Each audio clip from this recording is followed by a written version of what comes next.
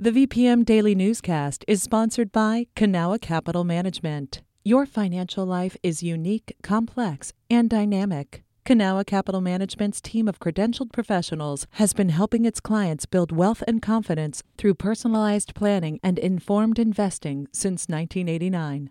Learn more at cancap.com. That's KANCAP.com.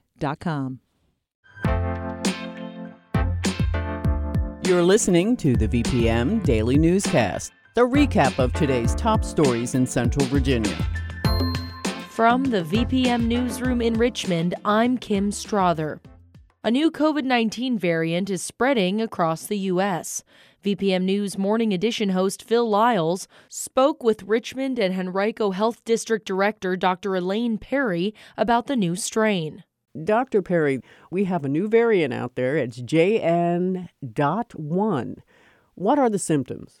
So the symptoms with this variant, by and large, are very similar to the other variants that we've seen over the past few years. So people really feeling a lot of congestion, fatigue. Some people have a fever, but some people don't. But also that cough and, just sort of overall head stuffiness. There are some people who are having more severe symptoms, though. So to the point where they really start to have difficulty breathing.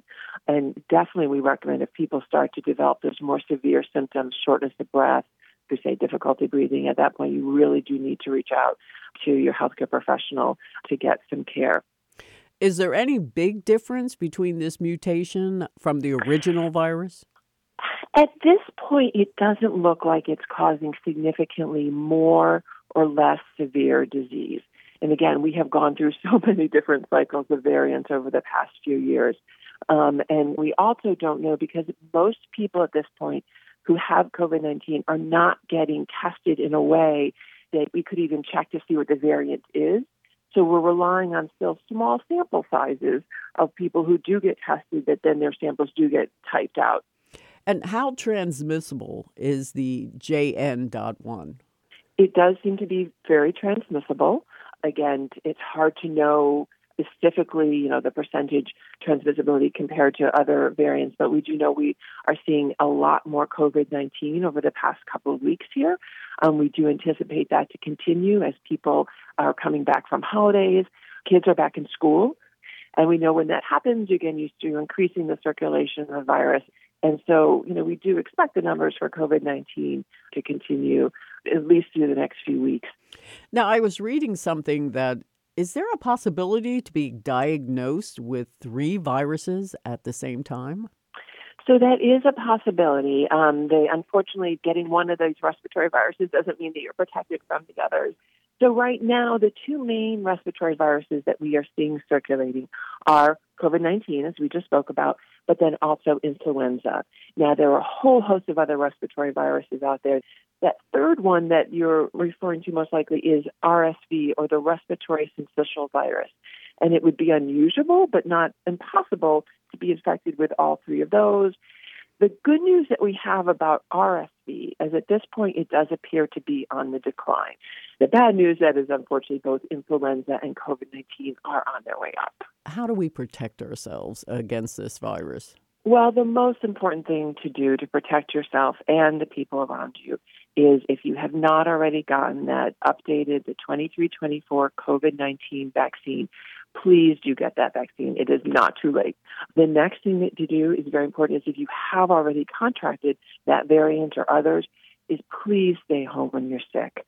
Really try to minimize your contact with other people. This virus spreads person to person, right? Respiratory transmission, in our sneezes and our coughs. And so by staying home, you're really helping stop that spread. And then basic public health recommendations regarding, washing your hands, coughing or sneezing into your elbow or into a tissue. Masking does help reduce the transmission of respiratory viruses. Dr. Perry, I want to thank you so much for taking the time to speak with me. Thank you so much. This has been the VPM Daily Newscast.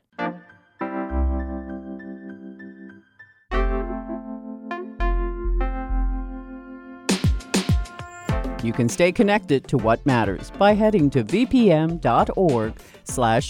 or follow us on Facebook, Twitter, and Instagram at MyVPM.